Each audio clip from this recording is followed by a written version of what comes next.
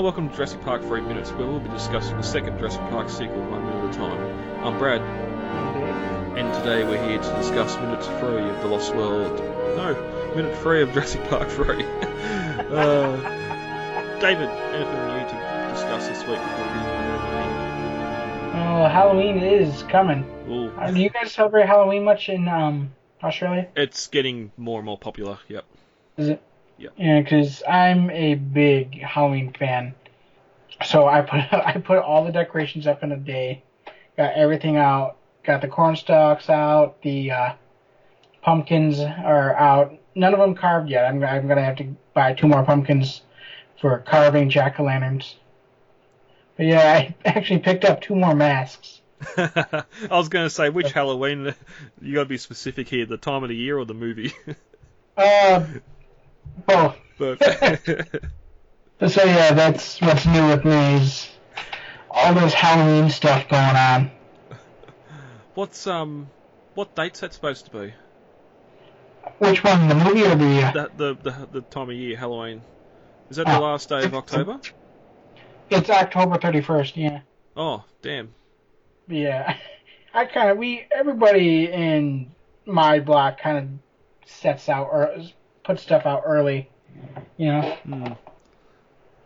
Yeah, no, especially like last year, you got a lot of kids sort of roaming around the neighbourhood and sort of looking for any sign of Halloween decorations to sort of know if a house is going to be worth going to knock on the door of or not. No, they definitely go all out in my neighborhood. There's one guy, he like does an entire graveyard in his front house. Wow. I know.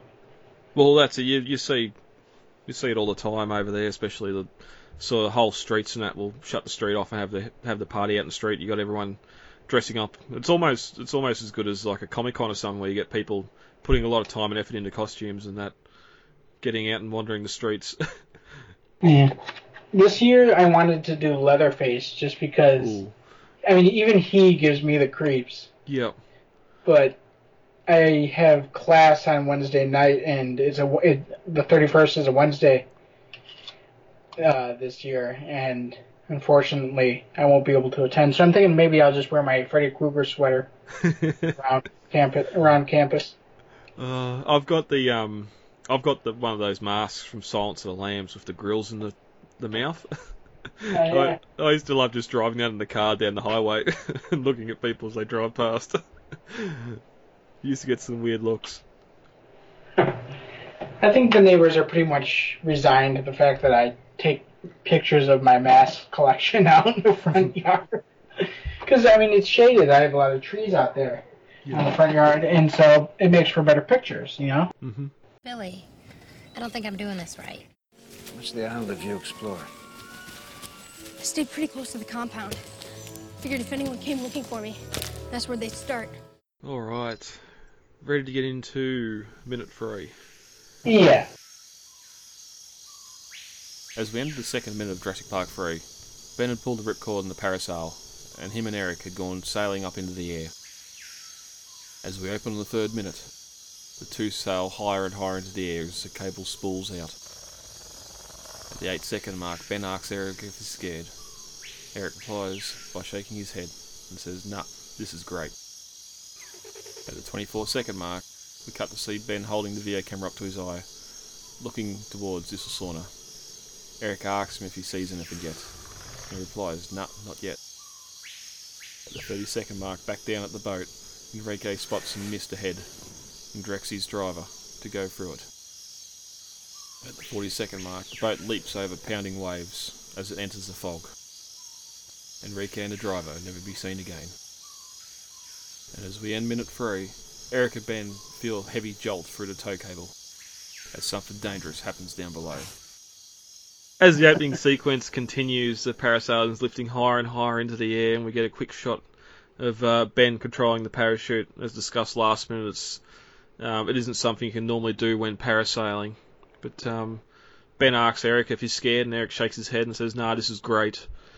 So definitely enjoying the wind, the big fan in front of him blowing wind onto him, because there's two sort of different shots here. All the stuff where you can clearly see the actors' faces and they're talking is done on a little harness in the studio on a set with questionable rear screen composition. They did it a couple times throughout this movie, and I mean, it's noticeable. Mm-hmm. It's such a shame, especially here in this opening. Like, you got this opening sequence, you want it to be what sort of introduces you to the film, and then you got this, like, we're going to see it in a couple of minutes' time once that line gets undone and they sort of floating towards the island. Which is such a shame. They spent $93 million on this, $25 million that was spent before the final script was even half completed. Like, they'd spent $25 million on the film before they were ready to start filming. When comparing it to 8 years earlier with Jurassic Park being $65 million, it really makes you wonder how they can waste so much money. But when we get to some things, like, I definitely think animatronics and some of the CG is definitely better than what we've seen in previous films. Mm-hmm. I wonder if, okay, they've sort of started to farm out to different effects studios and that, where you don't have ILM obviously doing everything like they once did. And I mean, honestly, this one I do blame on Kathleen Kennedy. I know a lot of Star Wars fans love to rag on her, especially right now. But this one was Kennedy's call, and without a script, she said, "Go ahead," and this is what we got. Mm. Yeah, there's on the behind the scenes that's on the DVD for this. There's definitely a lot of discussion about the script issues and that. I can't remember where I've seen it. I don't know now. There was an article or something I was reading the other day. Anyway, I'll find that later. It's sort of a shame. I was reading an article the other day and just how it was the wiki with the pre-production for the film. Just grain of salt, of course, but just how often scripts were getting thrown out, writers were being let go, and new writers coming on board. Because I do believe at the start, even Crichton had a pen involved at one stage before he left the project as well. Mm. Then you got someone like Spielberg sitting there saying, well, I want these couple of things to be included as well as a producer, and just muddying the waters more. I actually heard the opposite about Crichton. I heard that he had no interest in being involved, and that actually David Koepp felt much the same way for most of the project until he was his arm was twisted to bring in and write the ending, because they just couldn't figure out a way to get him off the island that was believable. So they still haven't found a way of getting them off the island that's believable. Yeah. They were literally writing the movie as they were making the movie. Yep. And that's definitely evident in some scenes later on. But I definitely believe that's the case with Crichton. Like, he got burnt. He was not happy when he got to write The Lost World, and then they pretty much shelved most of it. Mm-hmm. That would have definitely strained him and Spielberg's relationship at the time. Yeah, but I think the biggest sort of thing here with this reprojection stuff, or the compositing, it just sort of, you've got them in the harness in the parasail moving, then you've got the camera that seems to be moving independent to that, and then you've got the screen behind moving as well. Like, you've got three separate elements moving where it should only be one or two. Lock the camera and have them move and not the scenery behind them, or have the camera as if it's mounted to them and you're moving with them but not the scenery behind. It just, I think that's why mainly it doesn't look that good. Because it's the island, it's not CG here. They've actually went, as I said last minute, they went to the island and filmed for 2 days with a helicopter, getting all these rear backing plates, but it just wasn't put together right. But Eric asks Ben if he sees anything yet. Ben replies, "Nah, not yet." Again, we said this last week. What are they going to see? He's looking through the camera. Is zooming in through a camera that's shaking all over the place going to allow you to look closer at the jungle and see if you can see anything moving or not? Even if he had a set of binoculars in his hand, it'd be sort of, all you'd see is, especially with the way they're moving around here in the wind, you just see sky jungle as it's all getting moved around. Yeah, I mean, when we see the videotape later, it's not as shaky, but I mean he's still pretty far away. They weren't seeing anything, you know. Yeah, and unless you have some sort of weighted gimbal or something set up, we've all seen home videos and that of using handheld cameras like this. Getting smaller or them being larger didn't really help the issue of them shaking around, and even now sort of going back and looking at some old videos if they're in the cupboard, it's just the whole time you're thinking to yourself, damn, hold the camera still, will you? I want to be able to focus on something, but it's moving around, it's going from one person to the other person in a blur, and you're yelling at them to do something, or they're sort of putting their hand up to block the camera because they don't want to be filmed, or something like that. And it's a common thing with the old family photos, but My favorite is when you get a 11-year-old on YouTube with their phone filming a TV screen 3 feet away with shaky cam and bad sound. And they're talking in the background. Or laughing or giggling or something. Yeah. Well, any shot like that, it's easy just to put it on a tripod. At least. Put it on a tripod, get a shotgun mic, and for God's sake, shut the hell up. Yeah. Yeah. I'm bad for it here. Like a couple of times, if we go to a local convention or something and they report about it on the news, I'll be sitting there eagerly with my phone, and as soon as it comes up, I'll be on one knee in front of the TV trying to hold the phone as steady as I can to record the actual news report. And there's a couple of times on those where I'm telling the kids to be quiet, even though the thing's going, because they're talking about it or yelling about it in the background. So. No, I mean, I'll admit when I've been guilty of it too, but it's not like I'm publishing it. Yeah. Yeah. And for another matter, I mean, I'm dead quiet when I'm recording something, or when I see somebody recording something and I know that they're recording sound. I'm dead quiet. We went to live news record last Tuesday, and I mean all the other guys in the guys and gals in the class are just whispering to each other, giggling. I'm just sitting there standing there dead quiet. I'm like, guys, it's a live set. This camera can and will pick you up. You know? Yeah, and that's the same thing here. Like, I'm not posting it to YouTube in the attempt to get views or subscriptions or anything like that. It's just here we're at this convention, just doing the Facebook thing, and that's it. So, but we cut back down to the boat again as it again passes between two sort of large rocky outcrops, and you can see that mist hanging low over the water. And the dramatic music starts to build up now as the boat's sort of jumping and pounding over the sea. The boat sort of jumps off the pounding sea, and the waves have picked up definitely a lot more than they were before. Maybe just because they're a little bit close to the island, or just the wind's picked up a bit. But you'd think with the way the boat's sort of leaping around off these waves, that is what we get later with them being pulled on the line. Because yes, it's rope, so there would be a little bit of absorption in the rope, but this boat leaping off waves like it is, it should be enough to either snap the rope or give those riding the parasail up above a bit of a bad back. And there's a tangent you can go to: YouTube bad parasailing disasters or accidents. I haven't yet, and I don't really think I want to, because it definitely make me not want to strap into one ever again. Honestly, just because of Jaws 2, I am somewhat fearful of... I mean, it's completely irrational, but it's true. I mean, there are things in the ocean we have no idea exist, and the ocean is a strange, strange place. I wonder if, did one of the... Not Piranha? No, Sharknado... Might have been Piranha. They've done a few of the Piranha Maybe films. one of the Piranha movies, yeah. Yeah, I seem to think there's something else too where, someone's getting dropped in the... Because in Jaws, they don't lose their legs, do they? It's just sort of...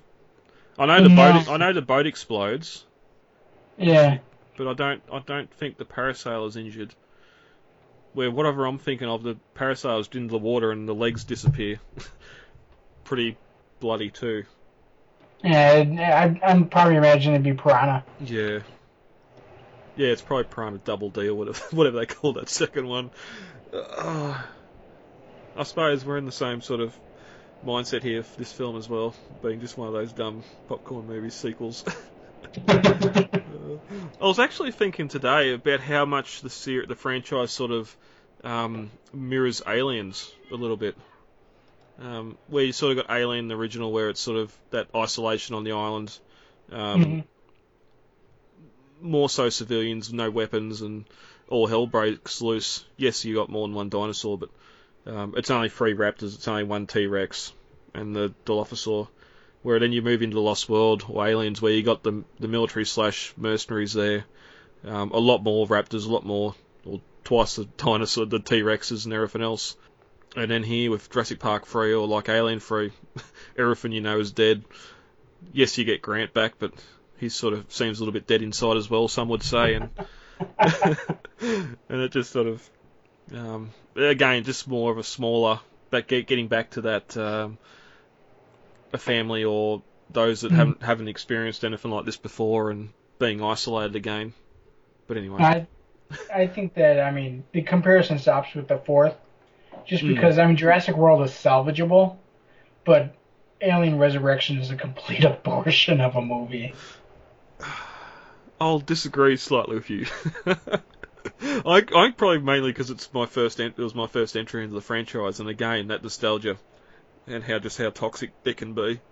But now, sort of stepping aside from that, I definitely prefer Aliens. But I'm going to say that, I mean, sure, actually, Alien Resurrection was my introduction to the movies as well, but I have like zero nostalgia for it, if only because of there's only really 2 scenes that really kind of had an impact in me. One was the aliens cannibalizing the one so that they could escape, and the other was Ripley flicking her acidic blood at the window so that the newborn, or whatever that abortion you call, with that thing could be sucked out of the spaceship.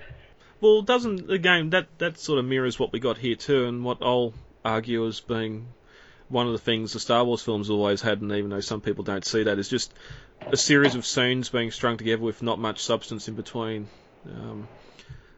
Especially here on this film, just sort of, you got a couple of these big sequences, and either not a lot happening in between, or just no script in between. I mean, honestly, my favorite is Aliens, but my second favorite isn't the first one. It's the third, Alien 3, the assembly cut that they call it. Yep, with the dog and not the ox. No, with the ox, not the dog. Oh, sorry. Okay, yep. Yeah, that one. I mean, the human drama alone makes the movie far more intriguing than the theatrical cut. Just because, I mean, it makes the movie entertaining. Right? I mean, they just butchered this movie like a lot, like they did with Jurassic Park 3. They just had too many spoons in that pot. Everybody wanted something out of the movie, and they just butchered it, you know? Yep, and that's what I was saying before about how I feel the franchise sort of lends to the Aliens one, where Ripley goes through all that to save Newt, only for them to be dead at the start of the film, where here, and this is only through other fans' headcanon here, not my personal beliefs, but Sarah and crew nearly dying to save the baby Rex, only to have it die here, which I know it's not the same one, and I don't advocate that, but a lot of fans do believe that, unfortunately, and you can sort of have that same sort of similarity if you believe that, which I don't, so I'm not going to mention anything else about it. But as the minute ends here, we sort of get a shot down the tow line as the boat disappears into thick fog, and Eric asks about the boat, and Ben doesn't know, and at the same time there's something heavy tugging on the tow line. Again, I'd put that down to more the boat crashing over the waves, but No, there's something down the boat, and in a minute we're going to see the aftermath of that. Now, I think it's interesting. I mean, we get this fog patch here, but it's an otherwise beautiful, cloudless day on the island. There's really one thing I've kind of faulted Jurassic Park 3 for, and I will admit I've lightened up about it in recent years, going back and rewatching the movie in high definition. Mm-hmm. But the feeling about the Lost World version of Isla Sorna was that it was this creepy, dank, mist-shrouded, scary place. And Isla Sorna, as it's represented here, almost reminds me more of Isla Nublar in the first film. Not just because of the foliage, but because the way that the foliage is filmed, it kind of shows off the island in a beautiful eye, if you will. It kind of shows off the island as not this dank, kind of scary place, but more as like paradise lost, you know? Yeah, and we didn't discuss that for the opening minute the opening episode with the trailer discussion and that, but yeah, just how bright the island here. None of the colours have been washed out or anything like we see in the Lost World. Yeah, the first time we see Isla Sorna in the Lost World, it's a cloudy day. The waves are roaring against the cliffs.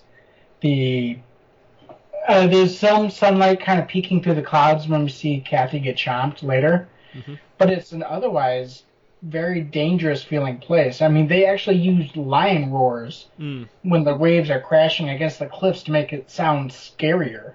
Yep. Here, it's like a calm... I mean, it's what you expect from your typical ocean wave, but it's otherwise calm, crystal clear day. You know? Yeah, and I think the other thing to sort of add to it as a bit of a knock as well is the fact that here we're getting that triumphant Jurassic Park theme, which is just, again, linking you back to Jurassic Park. It's strange here that they didn't decide to go with a callback to the Lost World, considering we're back on Sorna and not Nublar. And I think it's even more annoying when you watch the behind the scenes, and the entire behind the scenes for this film that's on the DVD is scored by the Lost World. There's one little track from Jurassic Park on there, but pretty much the whole thing is Malcolm's Journey and the track and some other things, some other scores on that behind the scenes featurette. Which, if you're going to use it for the featurette, why don't you use it for the film? But yeah, we'll get to more score as we get going.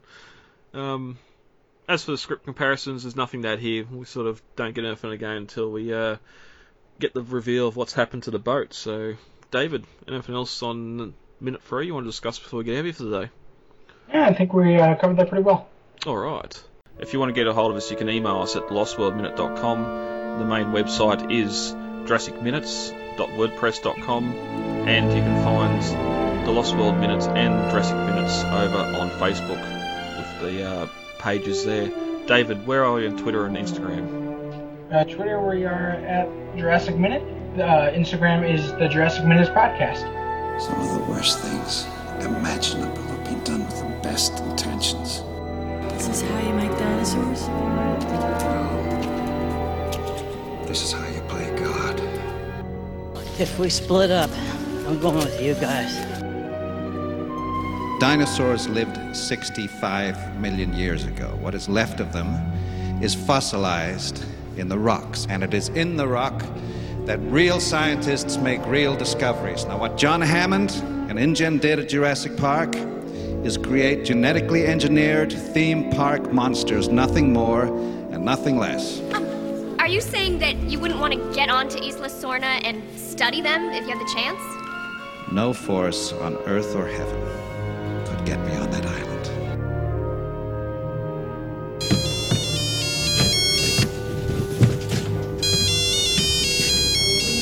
You're Desky. Hello? Charlie! Charlie! Hello? Charlie, take the phone to Mommy now!